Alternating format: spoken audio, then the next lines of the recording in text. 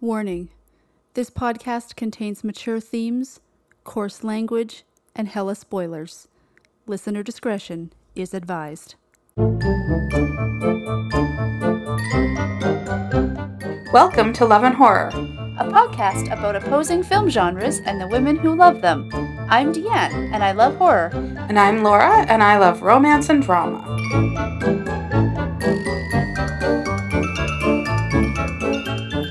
And we're back. We are back, baby. Rumors of our death have been greatly exaggerated. We're here and we're alive. We are, in a sense, slowly dying, but... Aren't we all? Yes. Well, on that cheery thought, welcome back to Love and Horror. So after a few months break, because life be lifin'. It was like, we were supposed to take like a little break, not no clip out of reality for 4 months, but alas. Well, I think we needed yes, it, yeah. For sure. But I am happy to be back. Me too, excited, yeah, when we talked about, is it time? Mm-hmm. It is time. It is time. What is that from? The Lion King!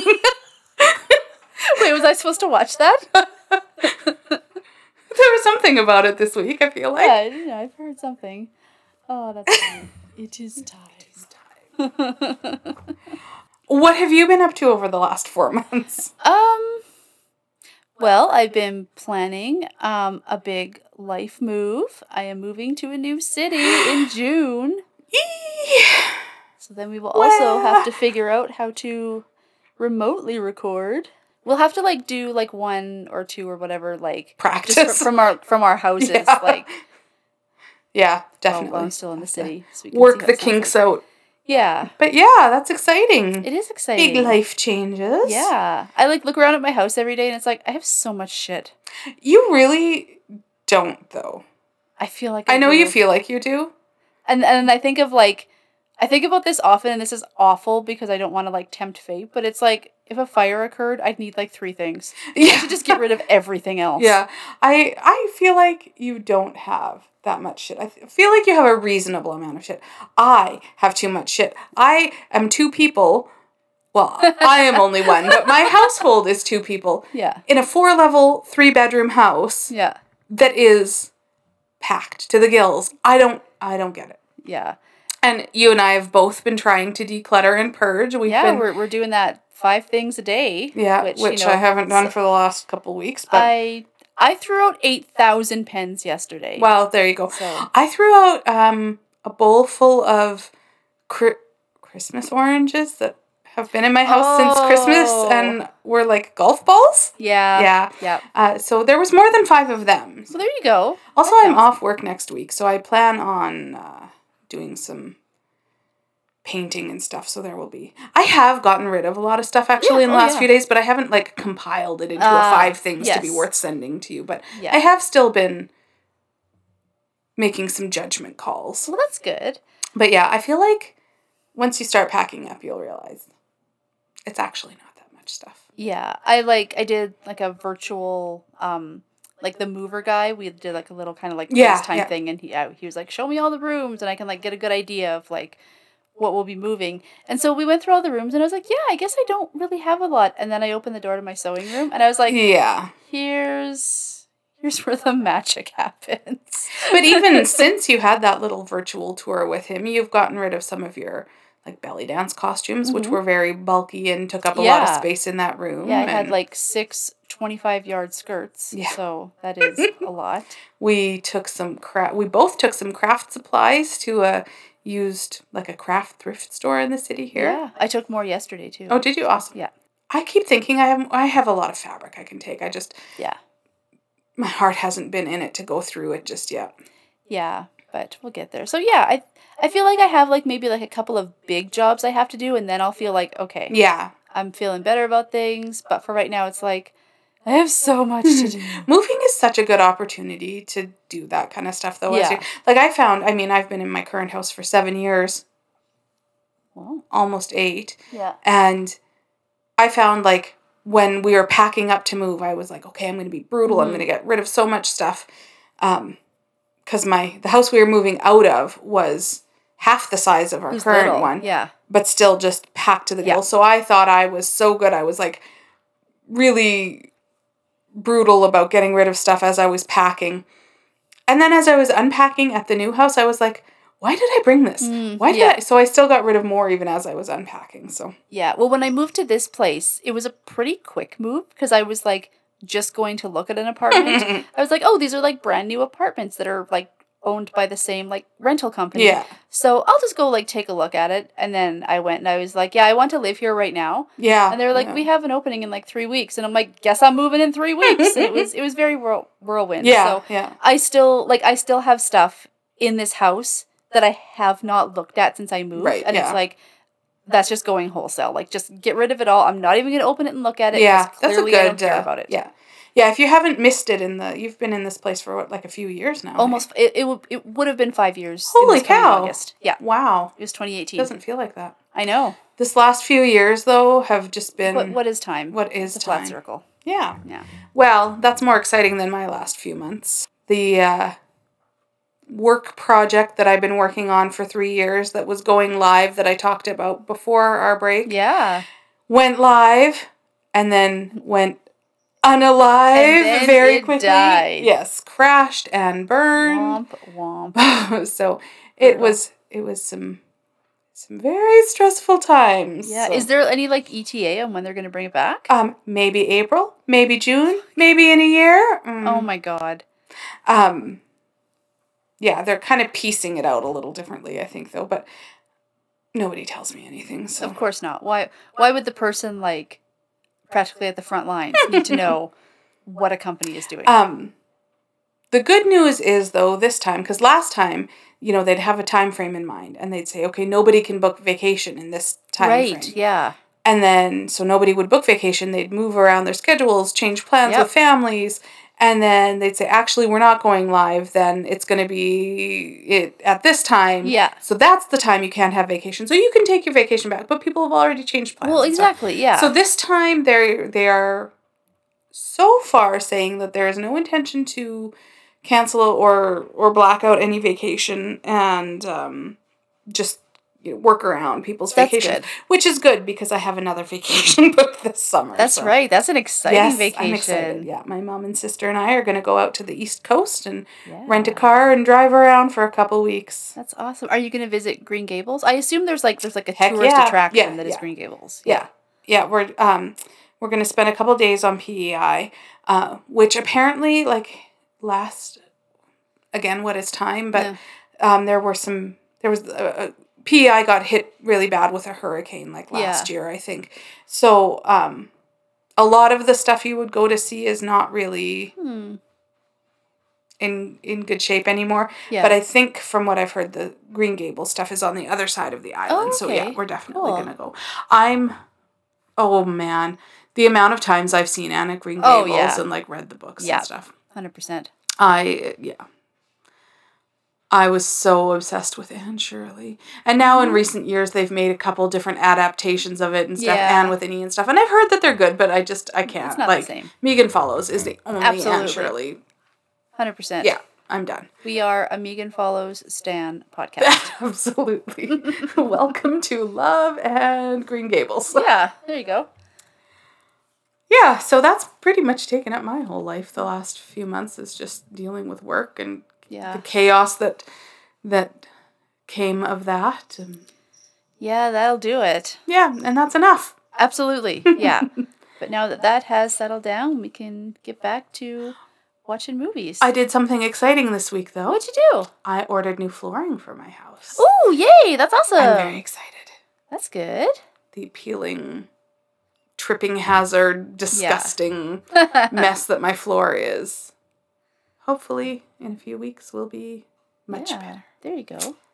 That just reminded me, and I don't know why, maybe because you said the tripping hazard, but I went out to the store this morning, and coming back, I was driving up my street here, and there was this guy walking down the sidewalk, and I could see him from a block away. He slipped on the ice, and he did that crazy where your torso goes to one way and your legs go the other way and his arms and just everything went crazy. And I was like, oh, is he gonna fall? And he righted himself.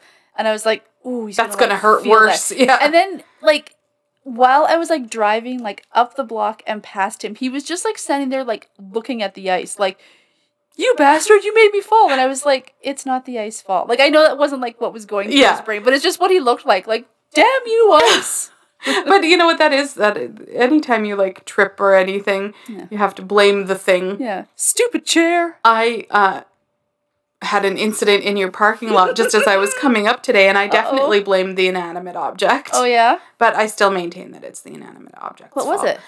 So I parked my tiny little Hyundai Accent next to the giantest truck I've ever seen. Yeah. Sometimes it's hard being a compact car driver in a pickup truck city. Yes.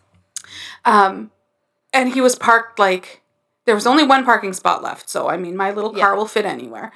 But he was parked like right on the line. Yeah. So and it was just so stupid because there was plenty of room to open my door and like between my car and his truck. But he has these huge mirrors that stick out the side, and the truck was like bright orange, but the mirrors were black and they kind of like, you didn't see them. And as I was walking, I smashed my shoulder. And this is how big the truck is. The mirror hit my shoulder. Oh, jeez. And I like hit it hard enough that it's going to bruise. But yeah, and then I'm like, get in my way. I just fold them in. Well, like, fuck you and your big fucking truck. Yeah, I know. I swore at it, and I'm like, stupid truck. Well, seriously though. Yeah, it's just like the guys that leave their hitches in parking lots. This is like I'm a rule follower, and it's illegal to leave your hitch in if you're not towing something. Oh, I just assumed that a hitch was permanently attached to a truck. Well, the hitch is, but then like the ball goes into it, and that is removable. Oh, I didn't know that. It's supposed to be removed when you park your truck. Why's that? Because it's a tripping hazard. Oh, I guess so. Yeah. Yeah. And like most of the parking lots in this city are so small, so you've got this big truck that's sticking way out further than the parking spot anyway, and then this hitch that's at kind of like shin level. Yeah, if you weren't paying attention, you could totally biff out on that. Yeah. Yikes. I'm surprised that hasn't happened to me before. It's almost happened to me a number of times. Well, I'm going to have to be watching for it now. Anyway. Yeah. Do we want to talk about some movies? Let's talk about some movies. So we have a couple of movies that we have wanted each other to watch for like a while, and we couldn't find like appropriate themes. Which actually leads us to a slight change in our format that now that we came back from our brief hiatus, that we decided we're going to, instead of trying to cram a theme in every week or every episode and have some movies that we had to get pretty creative. Yeah. And then it really left some out that we were never able to fit. So we're going to do, essentially we record twice a month. So we'll do one episode that's a theme still, because we do like the theme idea still. And then one episode that's a free-for-all. So our first one back, we decided pick one that we have had on our list forever and haven't been able to fit in. So this is our first free-for-all. Yeah. So we're going to start with Laura's movie, or Laura's pick for me. And she had me watch The Lion King. Yeah. I can't wait to talk about this movie. Did you know anything about The Lion King? I mean, I knew that The Lion King existed. Yeah. I mean, I know what, like, if I, like, see a still from it or whatever, it's like, oh, yes, that is Lion King. Yeah. Yeah, I mean, I figured it was about a lion that grows up to be king of the jungle. No. You know, it's about a lion who's a king. It's fairly astute. Yeah. Well, The Lion King was released in 1994, directed by Roger Allers and Rob Minkoff. It stars, amongst many others, Matthew Broderick, Jeremy Irons, James Earl Jones, Rowan Atkinson, Whoopi Goldberg, Nathan Lane, and Jonathan Taylor Thomas, who in 1994, JTT, so dreamy. I was a little old for JTT, so I never, but like, I was aware of his. My sister loved JTT. Yeah, I had younger cousins and stuff who had his pictures all over the walls. And stuff. We grew up sharing a bedroom, so like half the wall was like JTT and like all those like teeny bopper boys, and the other half of the wall was like Riot Girl. Yeah, pretty much. Yeah. That just made me think of that, I was telling you about that 90s show. Oh, yeah. That I watched all the episodes of the first season, and the first episode they introduce supposed to be an edgy character who's not like other girls. And in her bedroom, it just has a big sign up above her bed that says, Riot Girl, GRRRL. And it's like, oh, that's how you know she's a Riot Girl. Because that's exactly what a Riot Girl would do, is say, I'm a Riot Girl. Absolutely. And then, her brother is into rock and roll, and he has a poster that just says rock and roll. Right, exactly. With a music note on it. A treble clef. Yeah. Anyway, sorry, back to the actual thing we were watching. So it had a budget of $45 million, and it grossed $968.5 million. Holy shit! Almost $1 billion. Oh my god! I don't think we've had a. Is that like the highest grossing movie we've had on the show yet? I think so. Damn. Rotten Tomatoes and Metacritic. An interesting thing happened that I think this might be a Love and Horror first. Okay. So Rotten Tomatoes, it had a 93% fresh rating and a 93% audience score. Okay. And Metacritic had 88 Metascore and 8.8 user. Oh, so they both coincided. I like that. I had a hard time finding a bad review about this. Wow. I do have one. Okay. And I wrote it down just because it's kind of funny. Yeah. It's somebody clearly taking themselves too seriously. Oh, well, yeah. But I'll read you some of the reviews that I did find. Yeah. So the overall critic consensus was that it's an emotionally stirring, richly drawn, and beautifully animated. The Lion King is a pride within Disney's pantheon of classic family films. The Associated Press gave it 100.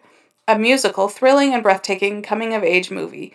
And then the only other one I wrote down other than this negative one is Roger Ebert. I didn't write down what his actual score was, but he said, basically what we have here is a drama with comedy occasionally lifting the mood.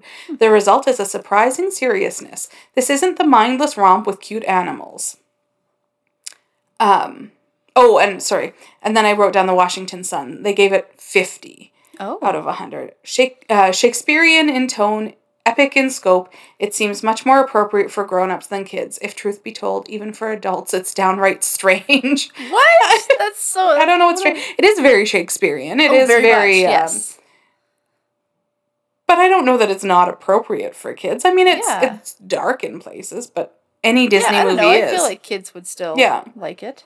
I think most Disney movies are dark in places, and they all have these big morals. So the one that I had to include, and this was just a user review, he said, I never loved this movie, and slowly I have come to not like it. While I like the plot and message, I don't get why Mufasa thinks hyenas are bad, and I don't understand how Scar's rule made the land so desolate. I believe the hyena resurgence should not result in such change because they are a part of the ecosystem and are as equal as the other animals. In my opinion, Scar was doing the hyenas and the land a good deed by killing Mufasa, who I deem to be a fascist. We get it. You voted for Trump. That gave me a chuckle. Oh, right. So why don't you tell me? I've got I could have gone for pages and pages with fun facts. I had to just stop myself at a point. I'm sure I missed some really interesting stuff, but I couldn't even keep reading anymore. There was so much. So I'll let you tell me the plot, and if there's anything I can pepper in, I shall. Okay. The Lion King is about Simba, heir to the throne at Pride Rock. One day he sees his father killed by his jealous uncle Scar and runs off to avoid being killed himself. While away, he grows up with his friends Timon and Pumbaa, a meerkat and warthog. Simba is reunited with his childhood friend Nala when she's out on a hunt. Nala tells how awful the kingdom is now that Scar is king. No food, no water, the savannah is in disrepair since the hyenas moved in. Convinced by the cloud ghost of his dad, Simba goes back to Pride Rock to fight for the throne, proving that he's the good guy. Simba doesn't kill Scar, but he does let the hyenas tear him apart. Order returns to Pride Rock, and Simba and Nala welcome their own child, the Circle of Life. Do I start singing now? I'm shocked you haven't. You know there's going to be singing. Oh, there's going to be singing. Yeah. It's the Circle of Life. My husband watched this movie with me last night, and I think he regretted his decision to... I mean, I didn't shut up I have seen this movie so many times that I can recite not only the music, but a lot of the lines as well. Really? So, wow. yes. What year did this come out again? 94. 94, okay. I was thinking about this as I was, like, watching it last night, and the Circle of Life, like, the first big musical number, and, like, my eyes were tearing up. I'm like, I'm pretty sure I would have to say this is my favorite Disney movie. Is that right? Wow. I love it so much. When I was in high school, we did a like a choir and band trip every year. And one year we decided to put on like a whole production, not just sing random choir songs. Whoa. So we sang all of the music from The Lion King, but we also had like it acted out. So we Did you wear a big lion mane? Well, I wasn't good enough to be a lion. Oh. You know what I was? Were you a meerkat? No. Oh. I was one of the buzzards that circled almost dead Simba. Oh.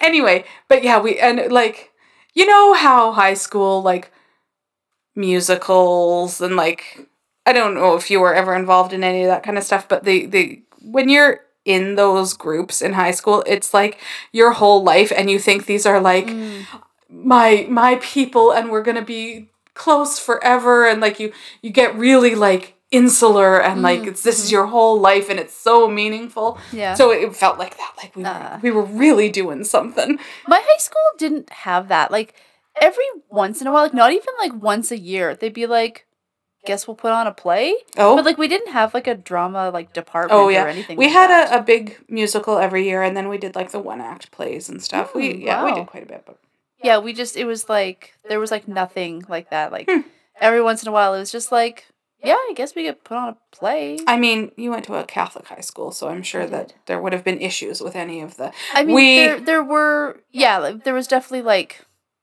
the Passion Play every year. So. I went to a very much not Catholic high school. And in the 4 years I was there, I mean, we did Joseph and the Amazing Technicolor Dreamcoat and Godspell, which are both... Bible stories. Yeah. They're great musicals. Yeah, anyway. For sure. I feel like as we're talking, I'm going to be like, who did that voice? Who was that? Who's that? Because like every time I watch it, I was like, I know that voice, but I don't know that voice. The only one I know is Darth Vader. So I was stupid, and I didn't have my notebook with me while I was watching it, because I'm like, I've seen this so many times. There's nothing I'm going to need to make note of. But there are so many good quotes in this movie. Yeah. And that I was like, oh, I'm going to have to bring that up. Oh, I'm going to have to bring that up. And I didn't write them down. And I'm like, I'll remember them. And I don't remember a goddamn one. But, maybe as we're talking, you'll be like, oh, yeah. Yeah. But yeah, there's just, I have so many feelings about so many things in this movie. But yes, I know a lot of who the voices are and stuff. And I love that kind of stuff. So I'll just let you dive in with your review. And if I think of anything, I will add it. Okay, sounds good. So this is another one of those movies that I learned. Like, now that I've seen it, it's like, oh, I get so many cultural references now. That was, okay, so that was the whole point of what I was just saying with the quotes and stuff, and then I lost my train of thought. Maybe it's on its way to Busan. And it's never coming back. But yes, I quote, there's a lot of things that I quote, like, I say, it is time. Yeah. Quite often. There's quite a few things that I'll quote from this movie, so I'm like, I wonder if she'll pick up any of those. So. But yes, there's definitely a lot of cultural references. Yeah, like just starting right off the bat with, it's like, oh, I hear that all the time. Check my social media. I've never heard that before. Oh, it's a TikTokism. Oh, well, there you go. Yeah, it's like, I hear that referenced all the time. Or like I've seen videos where people like hold up like their pet cat and do the thing, and it's like, oh, I thought people were just being weird. Well, now I mean, they were weird for a reason. Yeah. This is like, I feel like this is kind of one of those first movies that came out in like sort of that like resurgence of Disney kind of thing. And so it's funny because you might think of this as like a modern Disney movie, but the animation looks so different compared to what we see now. Yeah. Like. Well, you don't see much 2D animation anymore. Yeah, I feel like it's still a lot of, like, flat sets with, like, the character kind of moving through it kind of thing. That was actually intentional with this movie. Okay. They wanted it to have kind of this sweeping, like, artistic look in the background. They initially envisioned it to have almost like the backgrounds and stuff weren't going to look real. They were going to have like this African print like design and stuff. Yeah. Yeah, there's lots of references in all the facts that I read about how the look of it was intended. Cool. There's like a couple of parts in that movie where I can see they kind of like held on to that a little bit more. Like later when the meerkat, I don't know who's who, but the meerkat does this little like hula dance, and they have like just like the different colors. Yep, for some bacon. Yeah, it just like that kind of looks like it stops being like a regular scene. And it just has like the splashes of color behind it. The meerkat is Timon. Timon, okay. So then we finally get to see Simba the first time, and it's a baby kitty. He's so cute. And then you see why we're seeing all the other like animals. It's not just like an introduction, like I'm elephant and I'm tiger or whatever. It's like, no, they're all coming to see the baby kitty, and everybody loves the baby kitty. Who doesn't love a baby kitty? Yeah, and the baby kitty is just like looking around like, what's going on? And then the crazy monkey puts blood on his forehead? No, it's like from a plant. Ah, yes. Like a gourd. Plant blood. So then I was immediately thinking too hard about this, and I'm like, we're in Africa. Why is Scar and the bird British? There is only one character in the movie that speaks with an African accent. The monkey. And the actor who plays him is American. What? Yeah. Who plays him? Oh shoot, what's his name? It's not a like famous actor. I think he's like a voice. Oh, okay. Actor. What's his name here? Or I mean maybe he might be. Robert Guillaume. Okay. He is black, but he's not like he's American. Name. Yeah. Yeah, okay, yeah, I see what you mean. Yeah, so Scar and the bird, who's Zazu? Zazu, yeah. Zazu. They're British, but then Mufasa is not British, even though he's Scar's brother. He's Darth Vader, so he's from Tatooine. Apparently this actor, this Robert Guillaume, is and now that I look at pictures of him, I'm like, oh no, he is a famous Oh, let me see pictures of him. Like, his face is very familiar to me. Oh, yeah, for sure. Yeah. Is that Benson? Was he on Benson? That's a very deep cut from the 80s. Stay tuned. Is Benson the name of the show, or is that a... Possibly. I think it's the name of the show and his the character. Yep. Yeah? Yeah, he was Benson. So I apologize for my cultural... my pop culture... ineptitude. There are probably considerably more famous roles that he has been in, but I see that face and it's like, oh, it's Benson. He was in one episode of a show called Sister Kate. So now I just want to sing, if I could shimmy like my sister Kate. Shake it like a bowl of jelly on a plate. So then we come up with the next sort of big musical number. It opens with The Circle of Life. Yeah. And I'm like, oh, of course, of course this song would be in this movie. And then we come up with the next one, which is children singing. Oh, yes, your favorite thing. And I just had to cringe to the whole thing. Because it's like, it's children singing, but there's also like a certain element of like rocking out a little bit. Like, I'm gonna be the main event. I'm gonna do something sick. And I'm working on my roar. It's like, thus far, a rather uninspiring thing. I love that song. Oh, I just can't wait to be king. I just want the ground to swallow me up. I don't Or a rhino to sit on you? Maybe. Yeah. Something. Put me out of my misery. So, they're going through... Simba's kind of like learning the lay of the land or whatever, and Scar's being a little bitch-ass Scar. And he's like, oh, you should go and do this thing if you think you're so brave. Go to the elephant graveyard and piss around in there. That's what a totally brave cat will do, even though your dad said not to. Like, what are you, a little bitch? You're going to do what your dad says all the time? Go to the elephant graveyard. And then he's like, yeah, I'm going to go there. I'm no bitch. Yeah. And, he takes his girlfriend Nala, and they go through the elephant graveyard, and of course the bad hyenas live there, and they're like, "What are you doing here?" And they're like trying to fight him, and so finally Mufasa comes to the rescue, and he's like fighting all the hyenas because they're like picking on Simba, and he's like, "If you ever come near my son again," it's like, bitch, they fucking like walked into they their came house. near you. You didn't come near them. Yeah, exactly. Yeah. Originally, so one thing I learned through reading the facts and trivia about this is that like every single aspect of the movie was like, it was going to be like this, but then it was changed to this. Like this went through so many iterations. Geez. But originally, Scar was not supposed to be Mufasa's brother. He was just another random lion, which is why they don't look anything alike. Yeah.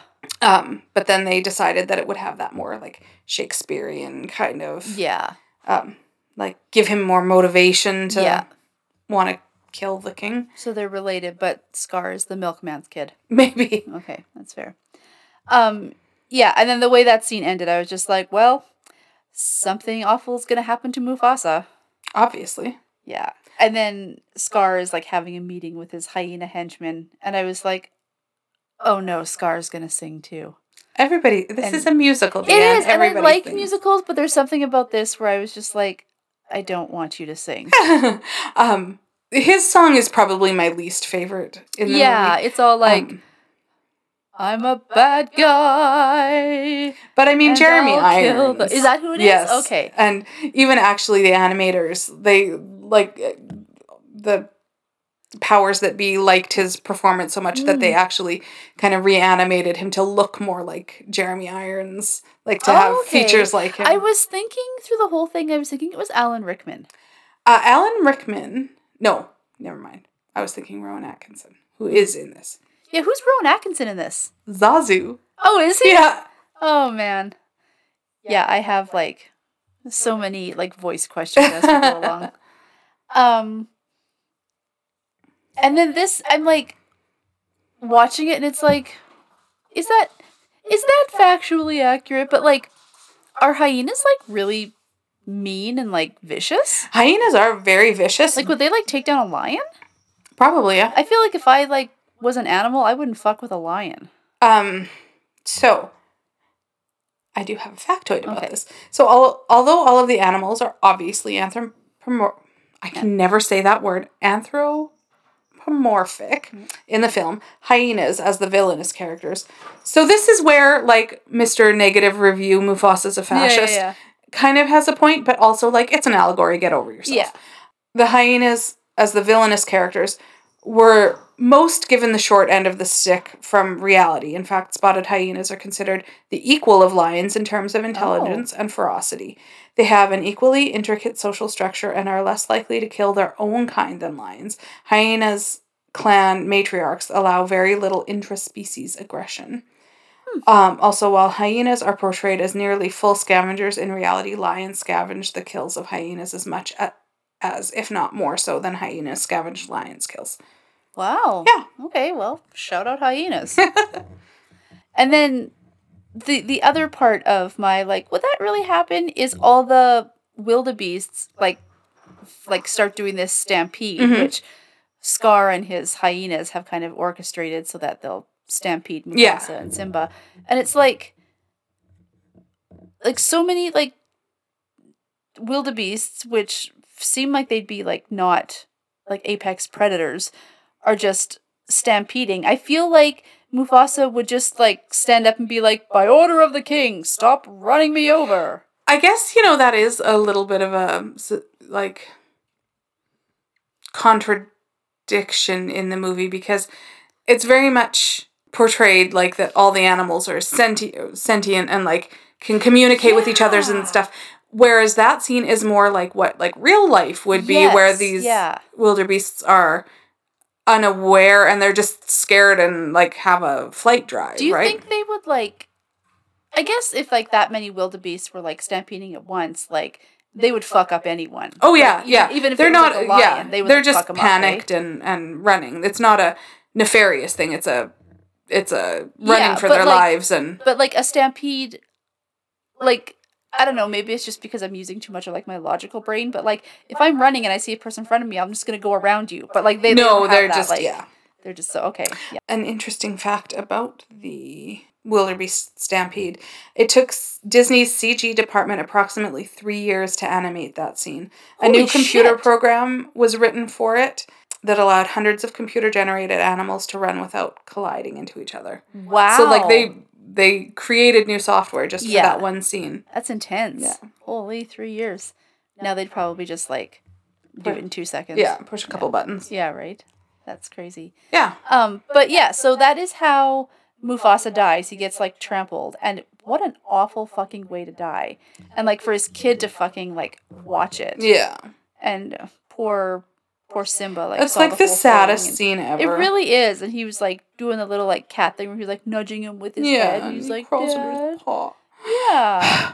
And so then I had to think, like, how old is Simba? Like, we're just chasing and killing a small child? Because, like, in my head, he's still, like, a year old. And I realize, like, 1 year for humans is not 1 year for tigers. True. But he's still just a little baby kitty. Yeah, I don't know what age. Even, I was thinking about that last night as I was watching it, too, where, like, you have the montage scene of Simba growing up once he hooks up with Timon and Pumbaa. And I'm like, but really, that would probably just be, like, a few months. Yeah, absolutely. So that's kind of brings up, like, my next point. Like, oh, okay, he lived. He didn't die. And now he has weird friends. Weird friends are the best kind of friends. Yeah, and then I was like, oh, Hakuna Matata. Oh my god, did you not know that that's what this was from? I feel like I knew that it was from Lion King, but, like, I don't know. I don't think I, like, knew the context or something. And then it brought up a thing where it's like, this is, like, part of my, like, I hate Disney. So, like, Disney adults and the people who, like, make Disney and certain phrases from that Disney film, like, their whole personality. Yeah. Like, people who are just like, oh, I didn't get that promotion. Well, Hakuna Matata. And it's like, you're 35 years old. Hakuna Matata? Yeah, or, like, like, they'll wear, like, a shirt that says Hakuna Matata, or, like, a mug or whatever. That, and then the other one that immediately came to mind, and I couldn't think of anything else when I was trying to, like, write this down, but the other one that immediately comes to mind is from Lilo and Stitch, Ohana. Oh, Ohana means family. No one gets left behind. I know people I love Lilo and Stitch. I actually watched that on my own accord, like, not that long ago, and it's a cute movie. Yeah. But it's like, I don't know, people that just, like, that's my life's motto, Ohana. And it's like, okay, cool, I guess. I don't know. And then maybe this kind of goes into also, maybe I missed a joke or something, but we kind of go back to Pride Rock and we see that Scar is now the king and everything sucks. And he keeps Zazu in a little, like, ribcage jail. Yeah. And he's like, do something to entertain me. And so Zazu is singing. Bunch of coke. And then he's like, oh, I'll sing It's a Small World. And Scar is like, anything but that song. And it's like, does it refer to, like, lions being dope or something? Like, what is... I don't understand why he doesn't like that song. It's funny, like, that moment I've never given that moment a conscious thought before, but I mean, it's like just a famous Disney song. Like, it's I don't know, maybe I don't know why. Oh, okay. There's a ride called It's a Small World at Disneyland, and so I don't know, maybe it's just too cheerful. Oh, okay. Well, that's so possible. Then he goes on to sing, I've got a lovely bunch of coconuts. Okay, and is that song from this movie? No. Oh, okay. Because I remember, like, being, like, my sister being, like, younger, and her friend would sing that all the time. It's not from, like, I think it is a like, it's an older song, I believe. But when this movie came out, everybody was... everybody was walking around singing. Because that would have been about the time that, like, my sister and her friends would have, like, sung that all the time. And then I would just sing it because it's like, this is what you're singing, and I get it. But okay. So Simba's out just, like, basically being, like, a weed-smoking slacker, just, like, couch surfing with Timon and Pumbaa, where it's like, dude, eating bugs. Yeah, just get a job here. And then the Rafiki is, like, in his hut doing Rafiki shit. And this, like, cloud or like this dust like on the wind like, finds its way to his hut. And he's like, oh, a bit of hair and a piece of dust. It's Simba and he's alive. And it's like, come on now. Rafiki is mystic. I guess so. I do have a bit of a like, what's the word? Like critique about that where like the only person with the obviously African accent is also just becomes the mystical, like the magical black man. Yeah. So, have you ever heard that kind of somewhat ties into the fun fact about this movie? Have you heard? So, there's always like rumors about inappropriate things in Disney movies. Oh, do you know the one about this movie? And so when it showed up, I was like, "Oh, it's gonna say sex," and it doesn't. There's nothing. No, they changed it. They edited it. Oh, okay. So and it doesn't say sex. It says SFX. Yeah. Around 52 minutes, there have been rumors that when Simba collapses on the cliff after talking with Timon and Pumbaa about stars, the dust that flies off the cliff forms the word sex. In fact, it forms the letters SFX. The abbreviation of the special effects team that worked on the production of the film. But the 2003 Platinum Edition release omits the word altogether. Oh, okay. And I would imagine that is the version that we see on Disney+. On Disney+, yeah. Interesting. Yeah, because, like, I could, like, see the scene, like, happening, like, as he was, like, walking up that cliff. I was like, oh, he's gonna, like, collapse down, and the dust is gonna come up, and it's gonna say SFX. And I was like, oh, has it always looked like... You really have to be looking, and I'm still not seeing anything. You used to, like, it was really obvious before. Yeah. You really could see it, but, yeah, it wasn't SEX, it was SFX. SEX. I love their conversation about the stars, though. Yeah, that was really cute. And Pumbaa goes, I like to think that they were, balls of gas, like billions balls of gas miles away. Burning billions of miles away. Pumbaa, with you, everything is gas. That's another thing I don't like. I don't like, not just in this movie, but, like, so many things where it's like, I just hate bathroom jokes. Not everything has to be farts and poop. This actually was the first occurrence. Pumbaa the Warthog was the first character in Disney films to exhibit flatulence. Oh. I'm okay with no one exhibiting flatulence. Nothing really needs to... It doesn't need to, like, be on screen. We don't need farts. I'm typically not a bathroom humor kind of person. Unless it's, like, really... Like, there is a time and place. Like, if it's really... You can do it... No, like, yeah. I'm not, like, such a snob. Like, it never has a place. Every time a fart comes on, it's like, oh, I only laugh at highbrow things. No, like, there are definitely times when, like, a fart joke is funny, but... I don't know, just, like, kids programming. Like, there's this one cartoon, like, this random thing that my niece watches on, it might even just be on YouTube. And it's about these bugs that are, like, on an island. And they're all, like, I don't even think they talk. They just kind of be like, what? And there's, like, a fat one and a skinny one. Because if there's ever, like, two characters, you have to have, like, a fat one and a skinny one. And like, the fat one always just, like, farts. And there's, like, a cloud of, like, green around him all the time. And literally that's all this show is. It's just, like, bugs farting. And I'm like, what is it? This is fucking awful. I mean, like, but little kids... Yeah. I was babysitting Wes one time. And then Ronnie came home. And she's like, hey, how did it go? And I was like, good. We watched, like, such and such. I can't even think of what it's called. But I was like, we watched such and such. And she's like, it's the worst, isn't it? And I was like, it's just farts. I mean, it's awful. Little kids think butts and farts is, like, top tier comedy. I guess so. But yes, this was the first instance of it displayed on Disney. Well, are there more instances after that? I don't know. Okay. I'm assuming. Yeah. But. Okay, that's fair enough. So yeah, and then after that, I see my next note was like, what is the deal with this baboon? At least he has a local accent, though. Just, I don't know. He just seemed like almost out of place. I like Rafiki. Yeah. The sun is on a squashed banana. Yeah. So that he was like, follow me if you want to see your father. I shouldn't say. That is what Rafiki says, though. It is, yeah. And I saw it from a mile away. It was like, oh, Simba's going to follow him all through the jungle and stuff, and it's going to lead him to a pond. He's going to look in, he's going to see his like face with his big mane and be like, see, look it, that's your dad when it's you, because it's the circle of life. And then that happened. Good for you for seeing through a children's movie. Yeah, bravo.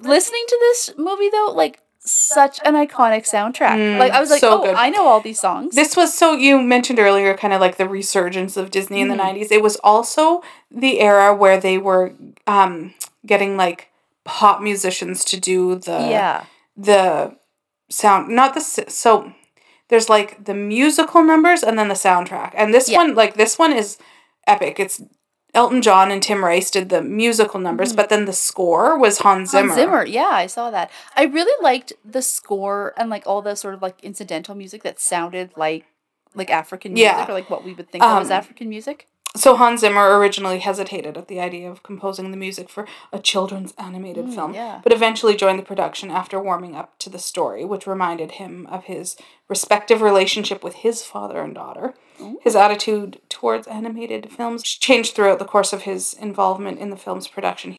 He later called his experience on working on The Lion King as one of the greatest in his professional career. Wow, cool.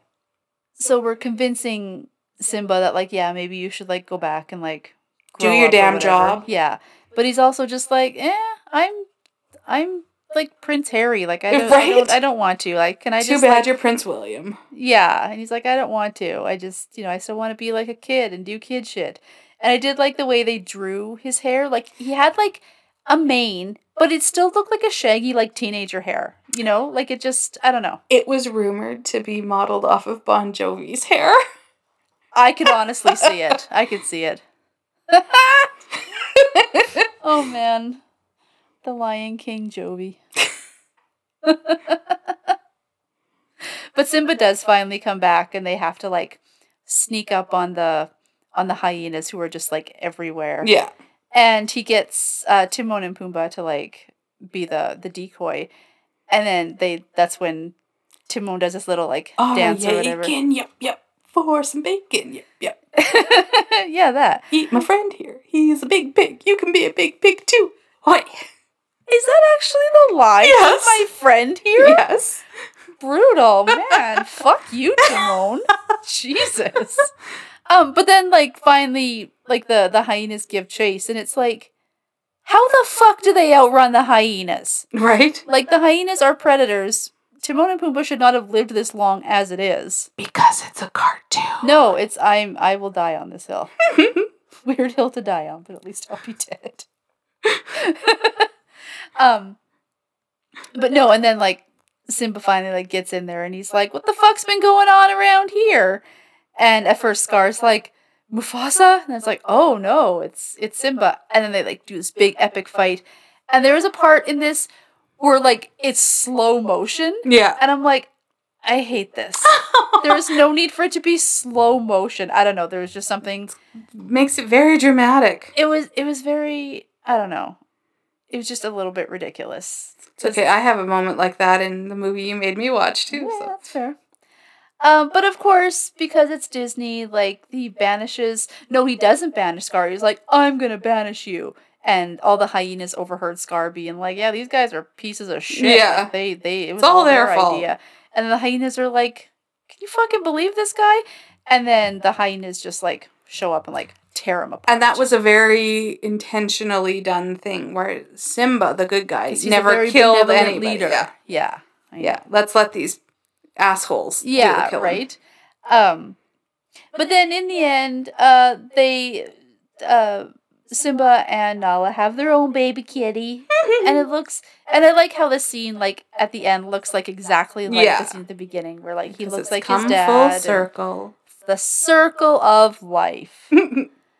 Okay, now I'm going to ask you. Oh, so I gave this 5 shaggy manes out of 10. Oh, okay. I said it was kind of trite. It was, like, perfectly, like, middle of the road. Okay. So it was just like, it was a movie. I need to know everyone's voice now. Okay, so, Simba, young Simba is JTT. Grown-up Simba is Matthew Broderick. Nala has made an appearance in Love and Horror before. Oh, is it Jamie Lee Curtis? No. Oh. Close. Oh, okay. It's Moira Kelly. Oh, no way! Yeah. Okay. We saw her in With Honors. Yes. Who else? So Timon is Nathan Lane. Oh, yeah, of course it is. Pumbaa, I can't remember. He's not a name that I knew.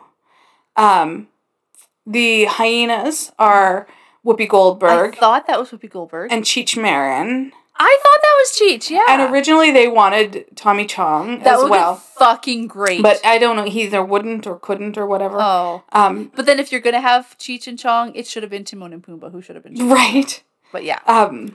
Timon, actually, there was something about that originally they had Nathan Lane, like the Timon and Pumbaa voices were going to be the hyenas, but then they changed to Timon and Pumbaa. Which did anyone, like, specifically do the voice for Crazy Ed? Not somebody that I recognize, so I didn't write it down. Yeah. Yeah, and then obviously James Earl Jones. Yeah. Those are the main, like, known voices. Yeah. Yeah. Cool. Yeah, it was like a very, like, all the voices were like, I know that's a voice, like, even if I wasn't 100% sure. But yeah, there were a couple of them that I definitely clocked right away. Like James Earl Jones was like, oh, that's Vader. Who is also a father. Yeah. So I just have a few other fun facts that we didn't get to that I will just rattle through. Unless you have anything more. I don't. That was all. That was all my thoughts. So there is not a single actual lion roar in the movie. No, but there were a couple of times when there was roars. It wasn't actual lions being recorded. That was an actor. What? That was an actor? Frank Welker. Damn. Welker provided all the lion roars. Not a single recording of an actual lion roaring was used because the producers wanted specific sounding roars for each lion. Okay, that's a good roar, though. Right? Wow, he was really working on his roar. Yes. He was going to be the main event, and he did it. Like No King was before. When they dress in hula and try and decoy, the line, what do you want me to do? Dress and drag and do the hula? Was improvised by Nathan Lane. Oh! I love him. Nice. Okay, now that, like, Nathan Lane has delivered that line, it's like, okay. Yes. I appreciate that more now. A few weeks before the film opened, Elton John was given a special screening, and he noticed that the film's love song had been left out. He successfully lobbied Jeffrey Katzenberg to have the song put back in, and later it won the Academy Award for Best Original Song. What's the love song in it? Can You Feel the Love Tonight? Oh, yeah, of course. I was like, I wouldn't call The Circle of Love or Circle of Life a love song, but yeah, I forgot about that one. It is where we are. It's just such, like it's a very iconic soundtrack, but it's very beige. Like, there's nothing that, like, happens in it. It's just, like... I just love I don't know. Yeah. It is the best-selling home video of all time with more than 55 million copies sold today. Damn. Matthew Broderick, Simba, and Nathan Lane, Timon, only saw each other once during the production, and that was in the hallway. They did all of their voice work separately. No way. That always blows me away. I hear things like that with animation all the time, and I can't imagine being able to deliver that performance without having somebody to be directly playing off of. Yeah. Yeah, or you look at the people who do, like, so much, like, CGI work. Yeah. And it's like, I was, like, acting with a tennis ball the entire time. Yeah, it's crazy. Like, that is real talent. To be able to 100%. deliver a convincing performance. Yep, for sure. This film also remains the highest grossing 2D animated film of all time. Wow. It was the last Disney film to be supervised by Jeffrey Katzenberg before he left to form DreamWorks. Oh. And just... one last thing about the production. Because things like it taking 3 years to animate one scene, that kind of stuff is very interesting to me. Nearly 20 minutes of the film were animated at the Disney MGM studios. Ultimately, more than 600 artists, animators, and technicians contributed to The Lion King over its lengthy production schedule. More than 1 million drawings were created for the film. Including 1,197 hand-painted backgrounds and 119,000 individually colored frames for the film. Wow. I like that. Like, it took me a long time to get out of the mindset that real art means like putting something on paper, and like art can be like digital or whatever. But I do still like have a soft spot in my head for like traditional animation like that.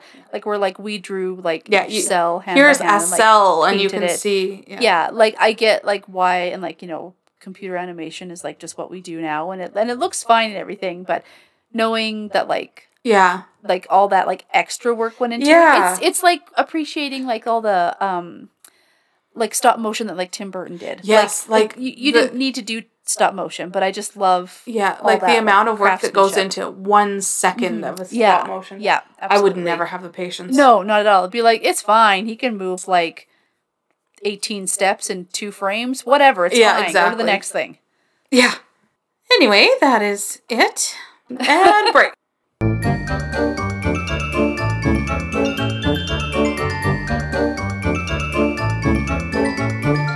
Now we're going to move on to the horror portion of the evening. It's 3:00 in the afternoon right now. So I had you watch Train to Busan. You did. Do you know anything about it going into it? I knew it was about zombies. Okay. Which I'm still unsure if were they zombies? I'll call those zombies, yeah. You know, I'm going to question it every time we watch a zombie movie now. It's such a weird, like, tenuous thing, because, like, something that you're just, like, so sure about is zombies, and then someone will be like, well, that wasn't zombies because of this, and it's like, that's a stupid reason, it's zombies. Like, if I didn't know that there was discourse about it, 100% I would say this was a zombie movie, but now I know, it's in the back of my mind to question it. So I knew it was zombies, and I knew it was Korean. Okay. I didn't know if it was subtitled or not, though, so... No, it was just in Korean, so you had to know how to speak it. So. Well, I mean, I didn't know if it was like, dubbed or Korean actors but speaking English, or you know. Fair enough. Okay, I gotcha.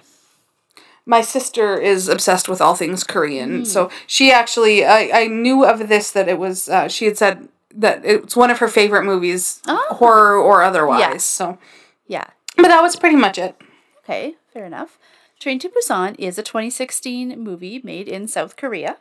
It was, I'm going to butcher a bunch of Korean names now. My apologies in advance. This is where we need Sheila. Yeah, right. It was directed by Yeon Sang-ho, and it stars Gang Yoo, Ma Dong-seok, and Kim Soo-an. It had a budget of $8.5 million, and it went on to make $98.5 million, the majority of that in South Korea. There are a couple of countries. I know Hong Kong is one of them. Hong Kong isn't a country, but it's like a principality kind of thing. And like Malaysia, I think, where it's like the #1 grossing Korean film. Oh, okay. So it spawned 1 sequel and 1 prequel. I did not know about the prequel until I did my notes yesterday, so then I had to go and find it and watch it. It's an animated prequel. It was okay. It was... there was some kind of plot holes where I was like, I don't understand how this is quite a prequel, but now I've seen the whole trilogy. So, I do have a couple of reviews here. I, of course, don't have Uncle Raj's review. Well, yes. I have, like, the review from, like, RogerEbert.com, but it's not Roger Ebert that wrote that.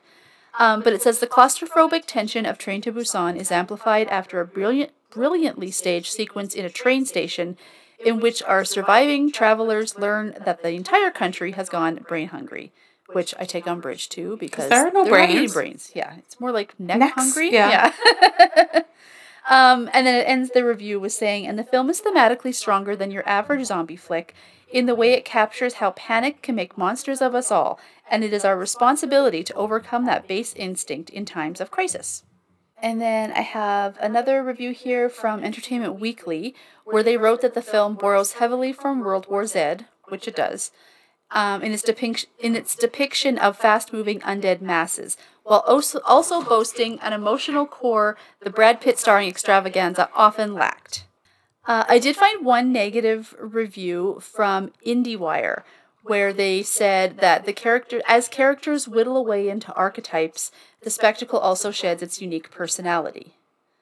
And then there was one more where a reviewer said that the movie doesn't add anything significant to the zombie genre, nor has anything perceptive to say about humanity in the face of a crisis. It's like, I would disagree with that.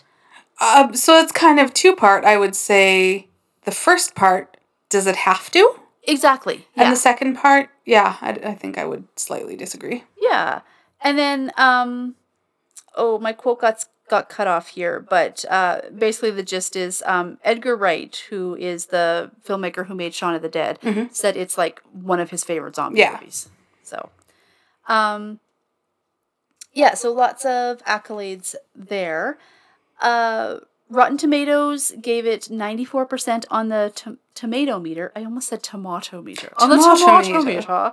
And an 8.9 audience score. And then Metacritic has a 73 Metascore and a 7.9 user rating. So yours was pretty consistent too. It was, yeah, for sure. I found it interesting that Metascore was like across the board lower than Rotten Tomatoes was interesting, but still like very, very high accolades for it. So why don't you go ahead and give me a synopsis? A workaholic father is struggling to connect with his young daughter. All she wants to do is go stay with her mum. He begrudgingly agrees to take her to Busan on the train the following day, but he'll be back by lunch to go into the office for some important businessy stuff. There are already signs that something is not quite right, but they proceed. Soon, some strange passengers begin to cause havoc on the train, and it becomes an effort to survive a zombie apocalypse. Will the father and daughter bond through the trauma? And who will survive? Who will survive? Nobody. Spoiler.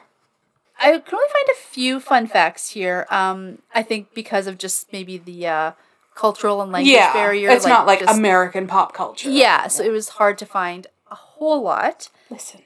But, so I can tell you that the train stations that they kind of like call out as they're traveling, that were their filming locations. So this was filmed at Daejeon, Cheonan, and East Daegu stations.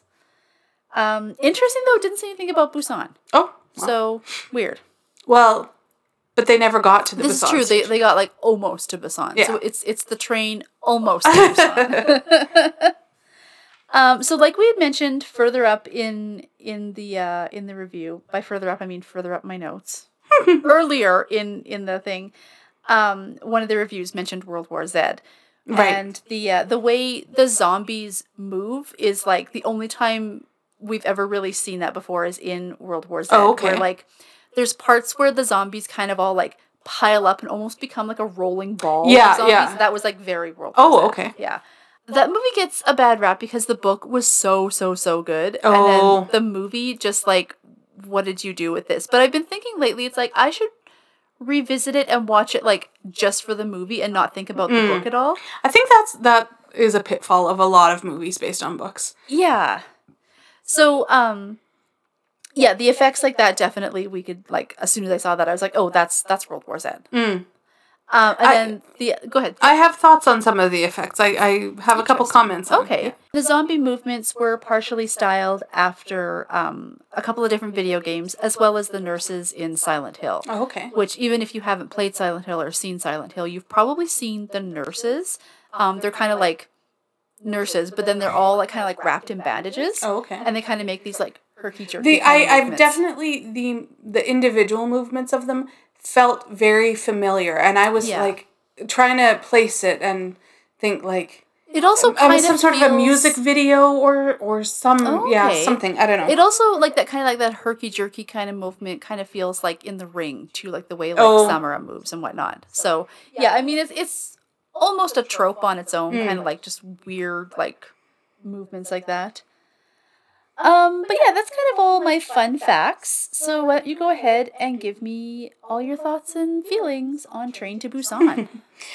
So the establishing scene is a truck driver driving into like a quarantine zone, and he is having a shit day. He is. And he hits a deer, and then the deer comes back to life, and I'm like, oh, we've even got zombie animals. Yeah. But then we never see any more zombie animals. We don't, no. I mean, most of the action takes place on a train, but like when they get off and stuff, I would expect if there are zombie animals, they're going to be, like, everywhere. Yeah. Yeah, that was I need to stop saying everywhere. What's wrong with everywhere? I don't know. You could say it everywhere you want. Okay. But yeah, when that scene first came on, I had a kind of a thought that, like, oh, are we going to see, like... Yeah. And then I didn't even have a conscious thought about it again until I was looking through my notes again after, and I'm like, oh yeah, there was a zombie deer, and that never came up again. But I felt like that was, so there were a couple thoughts I had about that establishing scene, and like, I feel like I know for sure we've seen this at least once before, but like maybe several times where we see like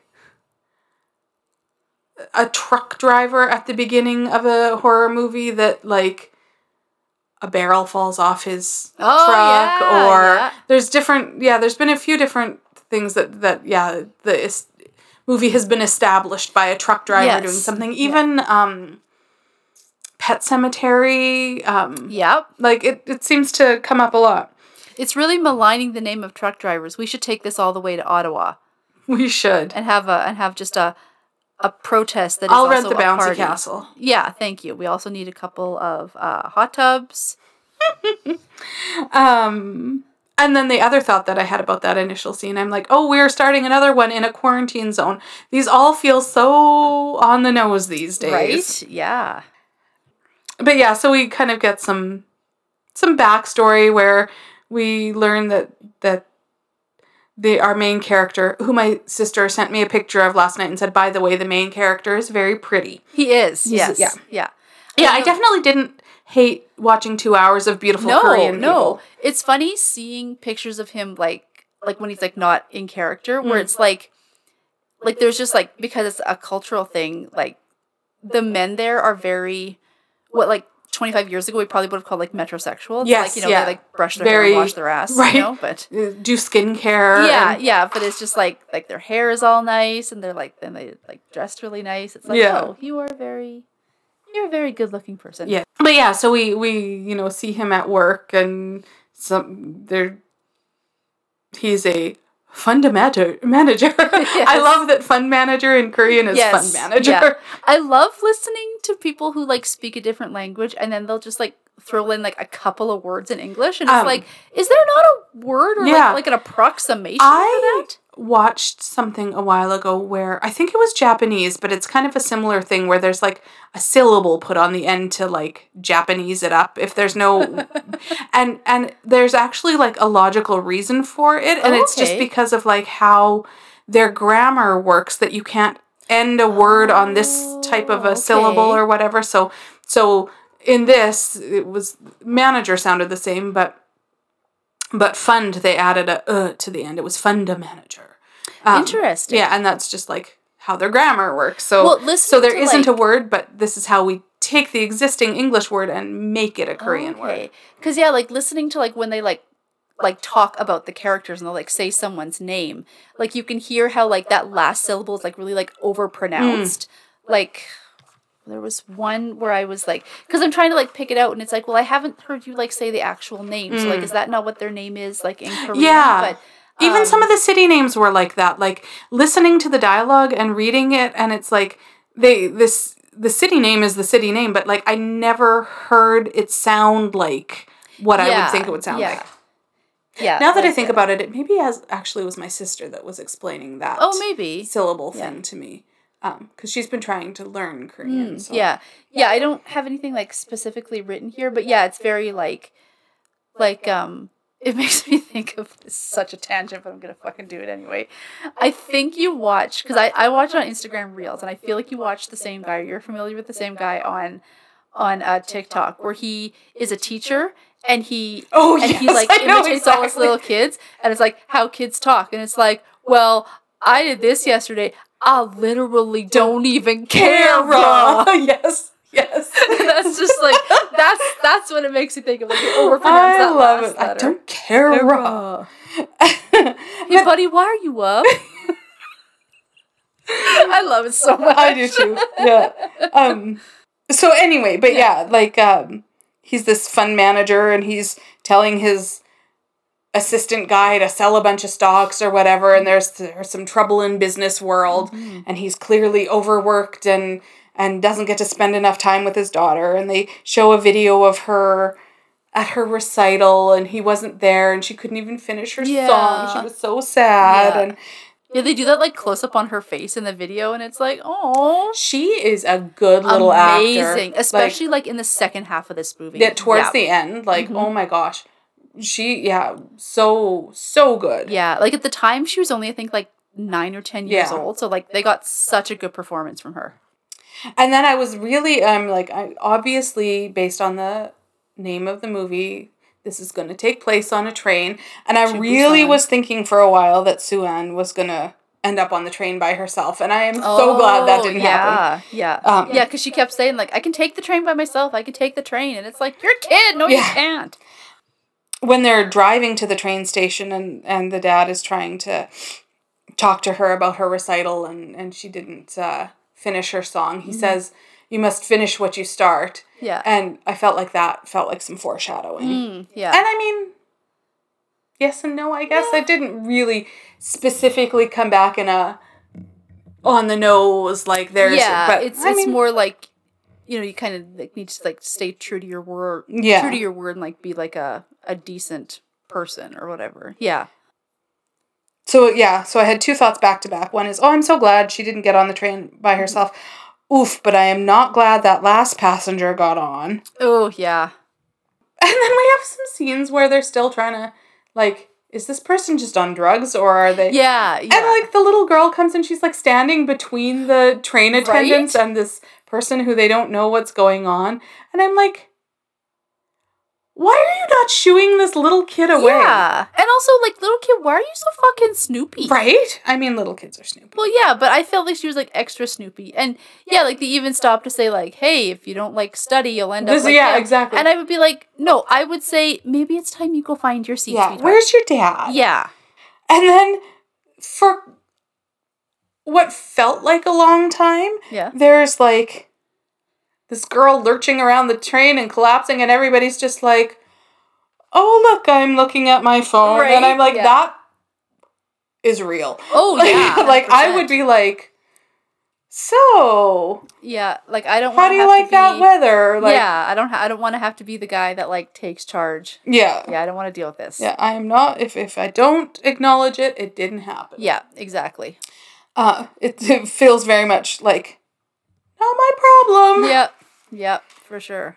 And then, so that took a while to, like, you know, we had the few scenes with her, and then, like, flipping a switch, shit just got real. Yep. I'm like, she took so long to, like, transform and start eating people and stuff, and then the first person that she bites is, but maybe in hindsight, it's probably to do with the location of the bite, right? Because the other people that we see later, like her dad and stuff, when they get bit on the hand, it takes them a while and they're conscious for a while, whereas she bit their necks, so that's maybe... That's a really good point. I've been, like, rewatching The Walking Dead, and that happens, like, a lot in this, too, where it's, like, that person took, like, hours to turn, and that person turned in, like, 2 minutes. Like, there are no rules to this. But you're right. It depends on, like, where... And maybe the severity of the bite? For sure. I don't know. Yeah, that is... Wow, look at you bringing some zombie logic here. Well... Yeah. Zombies are very logical. They are. Very logical.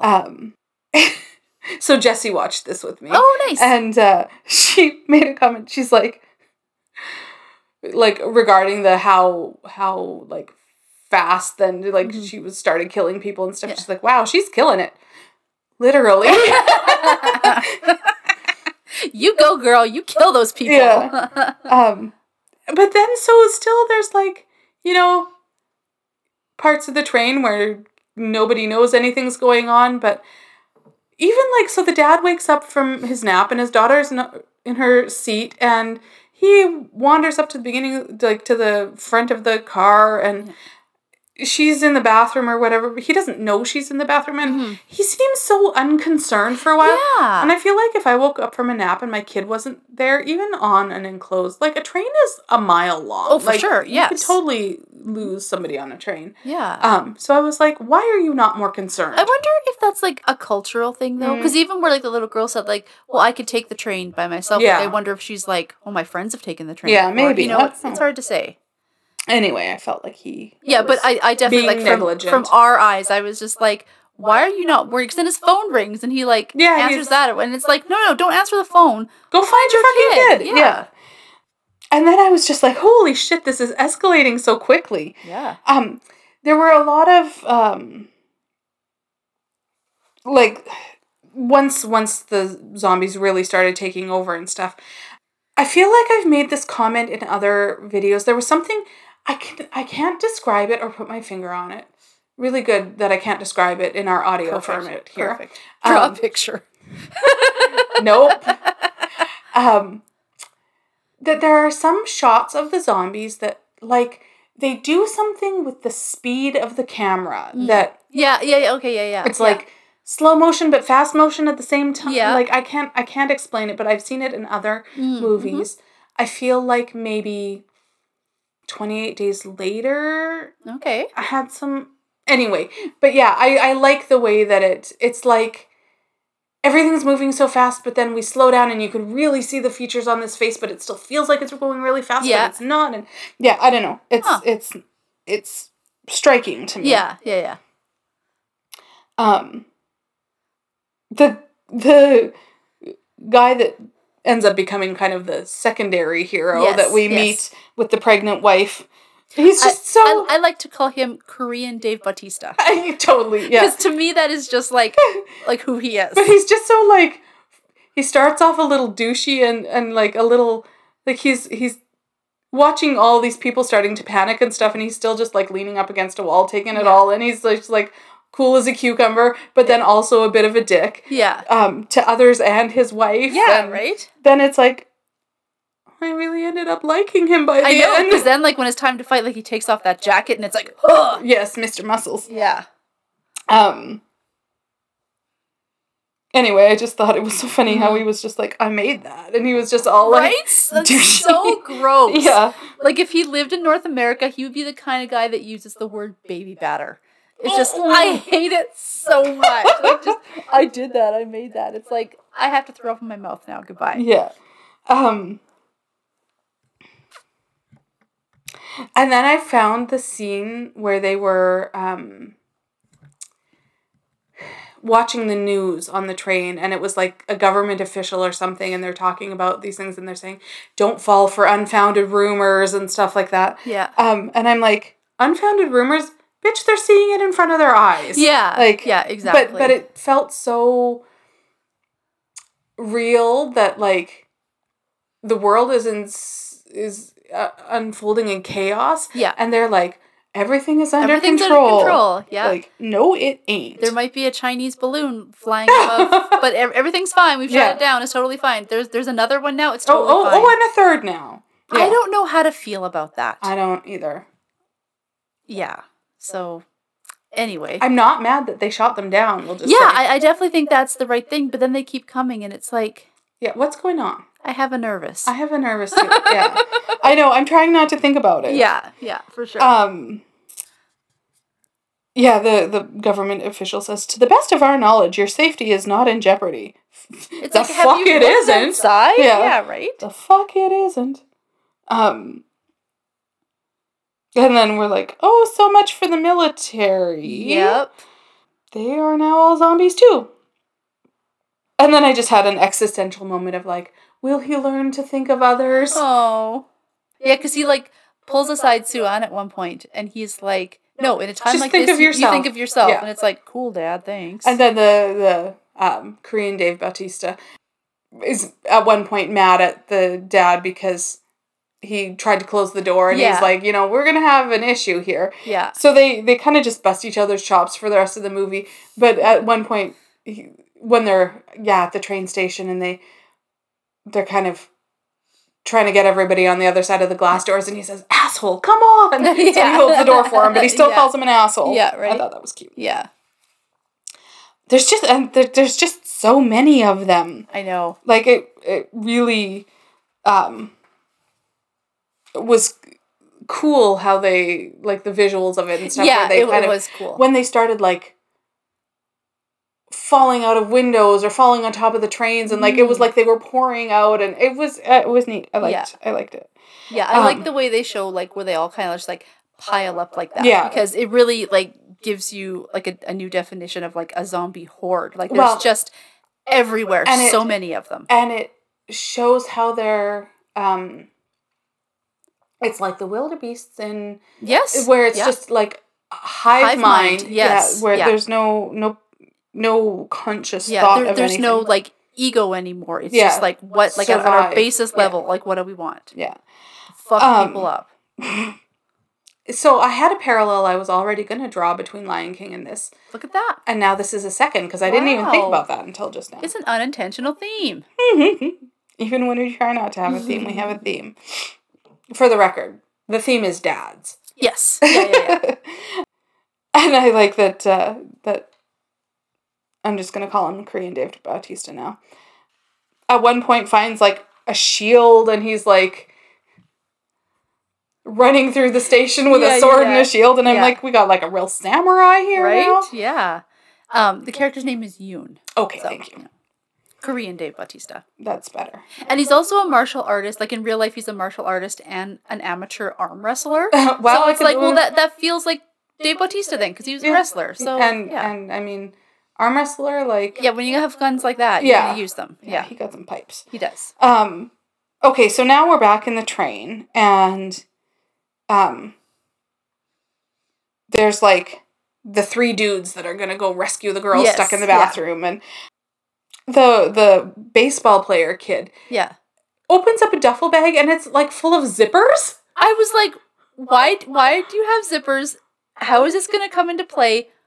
Why do you have zippers? Yeah, I'm like, why is there just a duffel bag full of zippers? You just went to like the fabric store and was like, I need 20 like separating zippers. I need to just like fill a duffel bag with some random stuff. Yeah, it was very strange because they weren't attached to anything. No, they were just loose zippers. Raw zippers. And I was like, weird.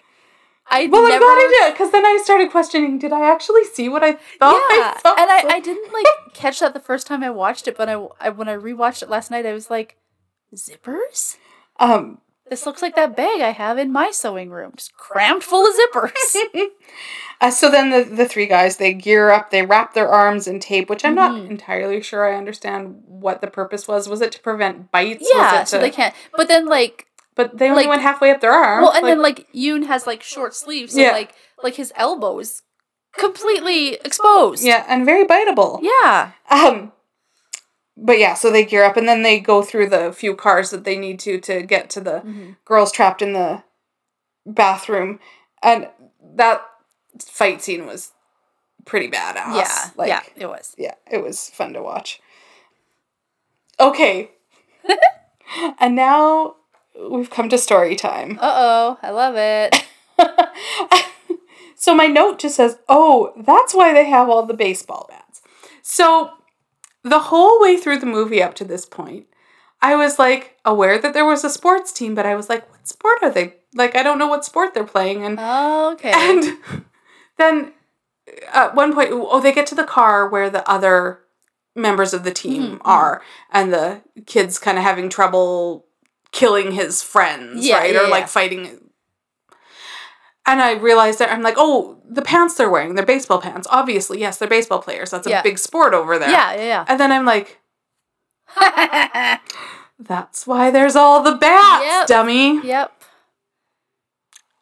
What did you think? They were a zipper team? I just kept thinking of them as the sports team. I never realized, or I didn't know what sport they were.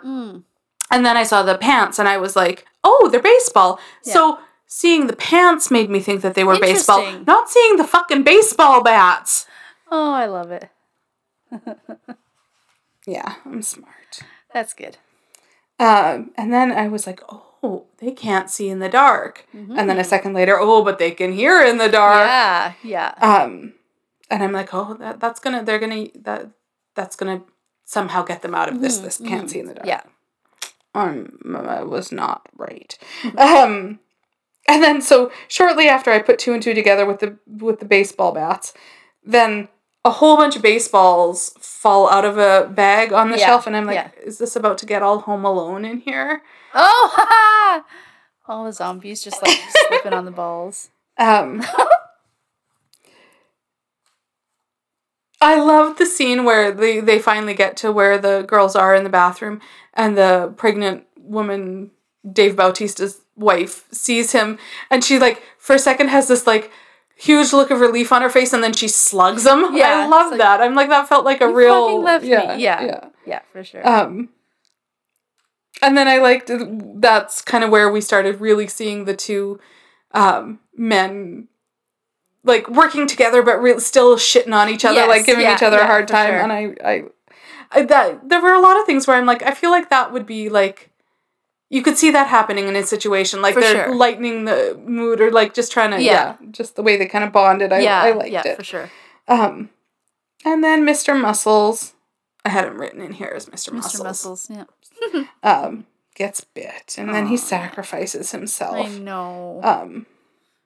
And his like last words were like, "This is the name for our kid." Oh, I might have looked away at that second. I don't. Yeah, he like says something, and it's like, and I can't remember what the name is, but he's like our kid's name. He's like, "Did you hear that?" And she's like, "Yes." And oh, okay. So I missed that. That was the thing.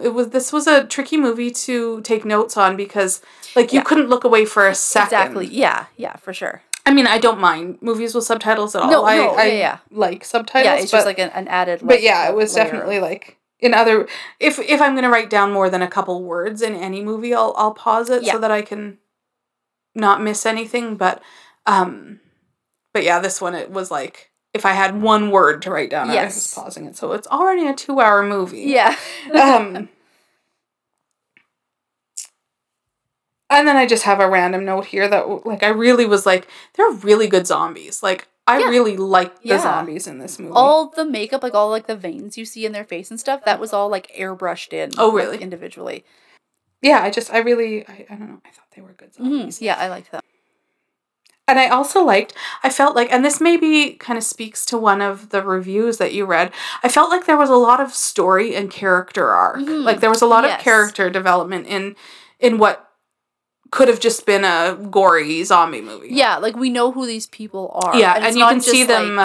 it's not just like, oh, I know who, like, the main character is. But, like, everyone had enough even, of a like, the old ladies and stuff. Yeah. The old ladies who I feel like were very young women who were playing... Like, absolutely, I thought that too. Yes, the one with the curly hair, I was like, you are, like, 20. Yeah, it was so weird. Okay, I had a longer note here, and I'm like, what was I trying to say? But so there was a moment where I felt like it feels like Dawn of the Dead a little bit, in that, like, they're fighting, but it's spreading so fast. Yeah, there's no hope. Like, you've just killed 20 zombies, and now there's 200. Right? Yeah, exactly. Yeah. So fight all you want, but it's only going so far. Yeah, exactly. And it's not to Busan. Yeah. And then I was like, oh, I bet you guys are happy that they kicked you out of that car. Yeah. Because they all, like, think that they're infected, so they make them go wait in the vestibule, and then the old lady just opens the door and lets the zombies in. Yeah, just because grief is a hell of a drug. I guess, yeah. But yeah, I'm like, that was the best thing that could have happened to you, I guess. Yeah, absolutely. And then I was like, oh, fuck. Now we have to switch trains. It felt like this was coming to a close, and we still have a half an hour left. There were a couple of parts. This movie should have ended 4 times before it did. Where it's like, okay, that's the end. Nope, it's not. Yeah. I was like, what next? And then I'm like, I felt like that should be coming to an end, and now it's not, and we have half an hour left, and I'm a little bit annoyed. And so I said, I'm sick of these motherfucking zombies on these motherfucking trains.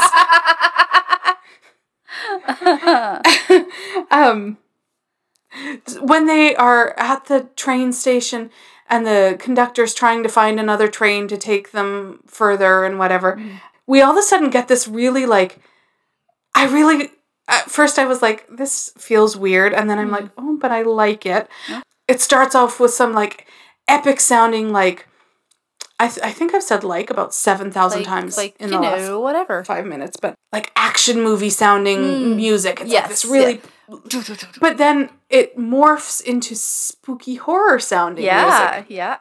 And I liked the way they did that. Yeah. So then the 3 remaining people get on this train, just the engine, and but then all these zombies are like hanging off the edge. Yeah. And then so he gets them, like, kicks them all off the breaks them all loose from the train. So it's just the 3 of them on the train. Yeah. The conductor's already gone. So presumably it's just the 3 of them in the train. It's driving itself. Yeah. And he kind of leans back and takes a breath, and it's like, oh, we're safe. And I'm like, don't get too comfy there. Yeah. Every time you've had a moment where you're like, okay, we just need to get there now. Yeah. No. Yeah. So, of course, then the other guy who was the real asshole through the whole thing. Yeah, that fucking businessman guy? Yeah. He's in the engine, and he ends up biting the dad, and he realizes he's got to sacrifice himself, and and that's where, like, the acting of that little girl was unreal. God. Yeah. But yeah, I'm just like, it's just one thing after another. Like, you have to wrap this up at some point. Yeah. Yeah, like that whole scene where, like, she's, like, crying and screaming and carrying on, and, like, the other woman has to, like, kind of, like, hold her in the, like, engineer room, or, like, whatever. And then the dad, like, goes to, like, the end of the engine where he, like, is turning and dying and whatnot. Yeah. And he's, like, remembering, like, when she was a baby and he was holding her. And it's just, like, so, like, here's, like, every ounce of, like, emotion we can, like, pull out of this scene. Except then that was my moment where when you were talking about Lion King, and you're like, it's just so... He's standing on the back of the engine, and he's having flashbacks to holding her as a baby. Yeah. And there's the sad piano music, and I'm like, no. It took a real cheesy turn there for a second. It was very melodramatic, and I feel like that's exactly the word I used when... I think that's, like, just how, like, Korean dramas are. I think when you see clips where it's just, like... I think that's, like, how a lot of... It just felt very, like, out of place and melodramatic, and I was like, ooh, I don't like that. Oh, and I was mad. I'm like, seriously, the dad, we were so close. I know. I mean, I know not to expect a happy ending anymore, but what the actual fuck? Yeah. When he was fighting the, like, dickhead businessman who had, like, just turned, and he's, like, trying to get him off the engine. Yeah. And he wraps that chain around his body. Yeah. And to, like, anchor him to the engine, then he, like, throws the guy off. It's like, would that not, like, break your fucking back? I would think so, yeah. So then it's just the pregnant lady and the little girl left. Yep. And they come across another obstacle in the tracks. Yeah, because, of course, we can't be done yet. Yeah.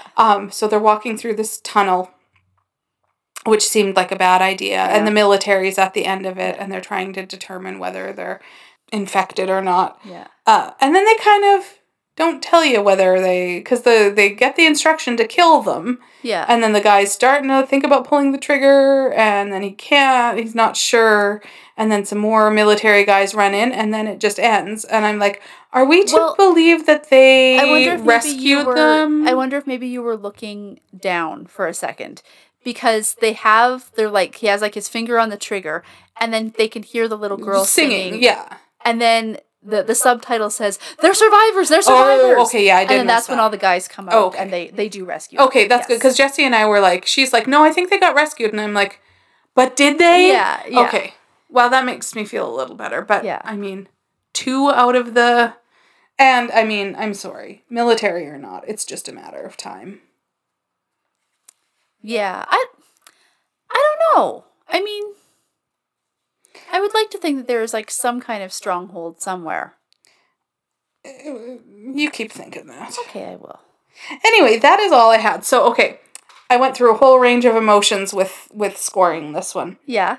I really enjoyed it. It was awesome. It, like, for a lot of it, kept me on the edge of my seat. I liked the visuals. I liked the closeness of the set, like how it all happened just in this kind of close, like the review that you read said claustrophobic. Yes. Yeah, I liked a lot about it. And then I was already, so I had, like, a number in my head, and then I was like, as we went on to our, like, 17th ending, I was annoyed by how, I'm like, it went on a little too long for me. Yeah. So I was like, I'm going to take a half a point away just because I feel like it dragged out at the end. Yeah. And then we had the scene with the flashbacks and the piano music, and I'm like, that lost another half a point for me. So in the end, I gave it 7 out of 10 baseball bats. Okay, that's fair. So still respectable. Yeah. I overall did really enjoy it. Awesome. Yeah. That's good. Yeah, the sequel is interesting. I mean, sequels are never, I feel, as strong as the original. Yeah. Because, like, this sequel especially, like, tried to really, like, capture, like, all the action and stuff. And it's, like, the action wasn't really the heart of the story. Like, it was a real story. Yeah. So the sequel is a lot more, like, action-y and stuff. So, I mean, it's still interesting. Yeah. But yeah, I mean, Train to Busan could have easily just been, like, a standalone film. For sure. So, yeah. Cool. Yeah. Well... So that was our return with our no theme. But next episode we have a theme, and it is the theme of this podcast. I think so. Which is I Heart Justin Long. Yeah. So I'm gonna have you watch Barbarian, which is like super new, and I've heard so many people talk so highly of it. Mm-hmm. So I'm kind of excited because I feel like it's a good movie. Yeah. But I've also heard that it's really scary. Mm-hmm. So I'm going to make you watch Accepted. That sounds really scary. Could not be more different. Yeah, so tune in next time and we will talk some Justin Long. Yeah. If you want, you can email us at loveandhorrorpodcast@gmail.com. You can find us on Instagram at loveandhorrorpodcast. I'm on Instagram at Deanne Teresa. I'm on Instagram at calamity_Laura. What do we have that's brand new? TikTok! We got a TikTok. A TikTok. I only talk about TikTok every waking minute, so it was only fitting that we have one of our own now. Yeah. There's a whopping 3 videos on it so far. We'll get there. What's the name of our TikTok? Love and Horror. Love and Horror. I personally love when you're like, I was reading this article. Okay, I saw it on a TikTok. Yeah. So lately now I just say, so I was watching a video. Yeah. I don't need to tell you where the video was. We know where it was. We know where it was. Yeah. I mean, I do occasionally watch videos on Facebook or Instagram that are TikToks that have made it to their reels. That's fine. Anyway. Yeah, and then you can also, if you want to send us a couple of dollars, you can do that at Ko-fi, which is ko-fi.com/loveandhorrorpodcast. So until next time, remember, all is fair in love and horror.